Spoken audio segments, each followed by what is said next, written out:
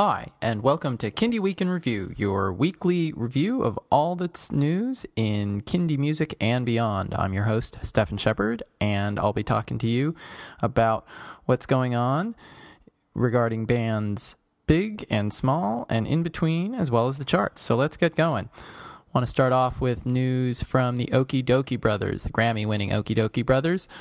They won their Grammy for Can You Canoe, their album that recounted in song, in a manner of speaking, their trip down the Mississippi, songs inspired by their canoe trip down the Mississippi. Well, they'll be starting the process of their follow-up album to that Grammy-winning album. They'll be starting their hike up the Appalachian Trail from Asheville, North Carolina into Shenandoah National Park in Virginia. They'll be starting that on May 1st. They'll be doing that for more than 3 weeks. They'll be then recording that album in September, and it'll be released in spring 2014. So that's something to look forward to. Second piece of news of note, I know I don't talk about the Fresh Beat Band much on the website, although I have occasionally. They announced this week that they're going to be starting a 50-city tour starting in November, with tickets going on sale this weekend. I think actually pre-sales have even started already. Their press release notes that more than 400,000 fans, saw them on tour the last time they went around. Quote, 90 minutes of family bonding time. I'm kind of thinking whether or not there needs to be some sort of Kindy on Ice tie-in tour that we can use to generate 5,000-6,000 fans at a single Kindy music concert, to sort of be the Kindy equivalent of the Fresh Beat Band. You could have Laurie Berkner ice skating, or you could have Justin Roberts doing cartwheels and somersaults, perhaps. So, for those of you with kids who watch Nick and are obsessed with the Fresh Beat Band, you may want to start checking your bank account. Finally, in terms of album releases, we've got 3 album releases this week.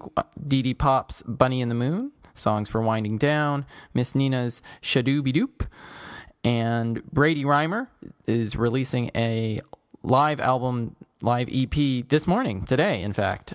Brady Reimer and the Little Band That Could, live from Brooklyn. In terms of albums next week, there is an album release from Underbirds, the super duo featuring Todd McHatton and Morgan Taylor, the guy, the genius behind Gustafer Yellow Gold. Their duo, Underbirds, is having their album release April 26th. So that's stuff to look for or look forward to. And then obviously there's a lot more coming out in May and June. So do pay attention to the album release, upcoming releases page on Zoo Global. Moving on to the albums charts and the singles charts. As has been the case for the past 2 or 3 weeks, Shake It Up, I Heart Dance is number 1 on the Billboard Kids Music Chart. Kids Bop 23 is number 2, and now That's What I Call Disney is number 3. In terms of the perspective of how those albums fit into the broader Billboard 200 albums chart, Shake It Up, I Heart Dance is number 67, and Kids Bop 23 is number 87. As I noted last week or previously, that chart is particularly stable. The top 10 albums this week were the same top 10 albums last week, like slightly different order, but the same top 10 albums, and 14 out of the 15 albums, top 15 albums this week were there last week.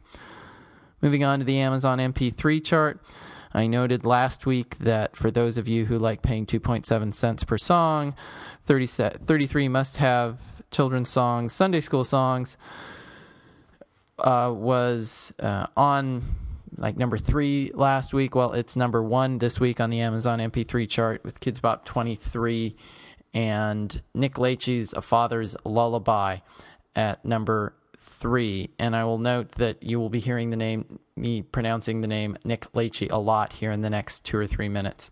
I think he's been doing some promotional work for his new album of lullabies. I saw that he was going to be on CNN the other day, and so I think he's clearly making a big push, and I think that's translated into album sales for him, because he's number 1 on the iTunes Kids Music Chart with the Kids Bop 23 Deluxe and Sophia the First number 2 and 3.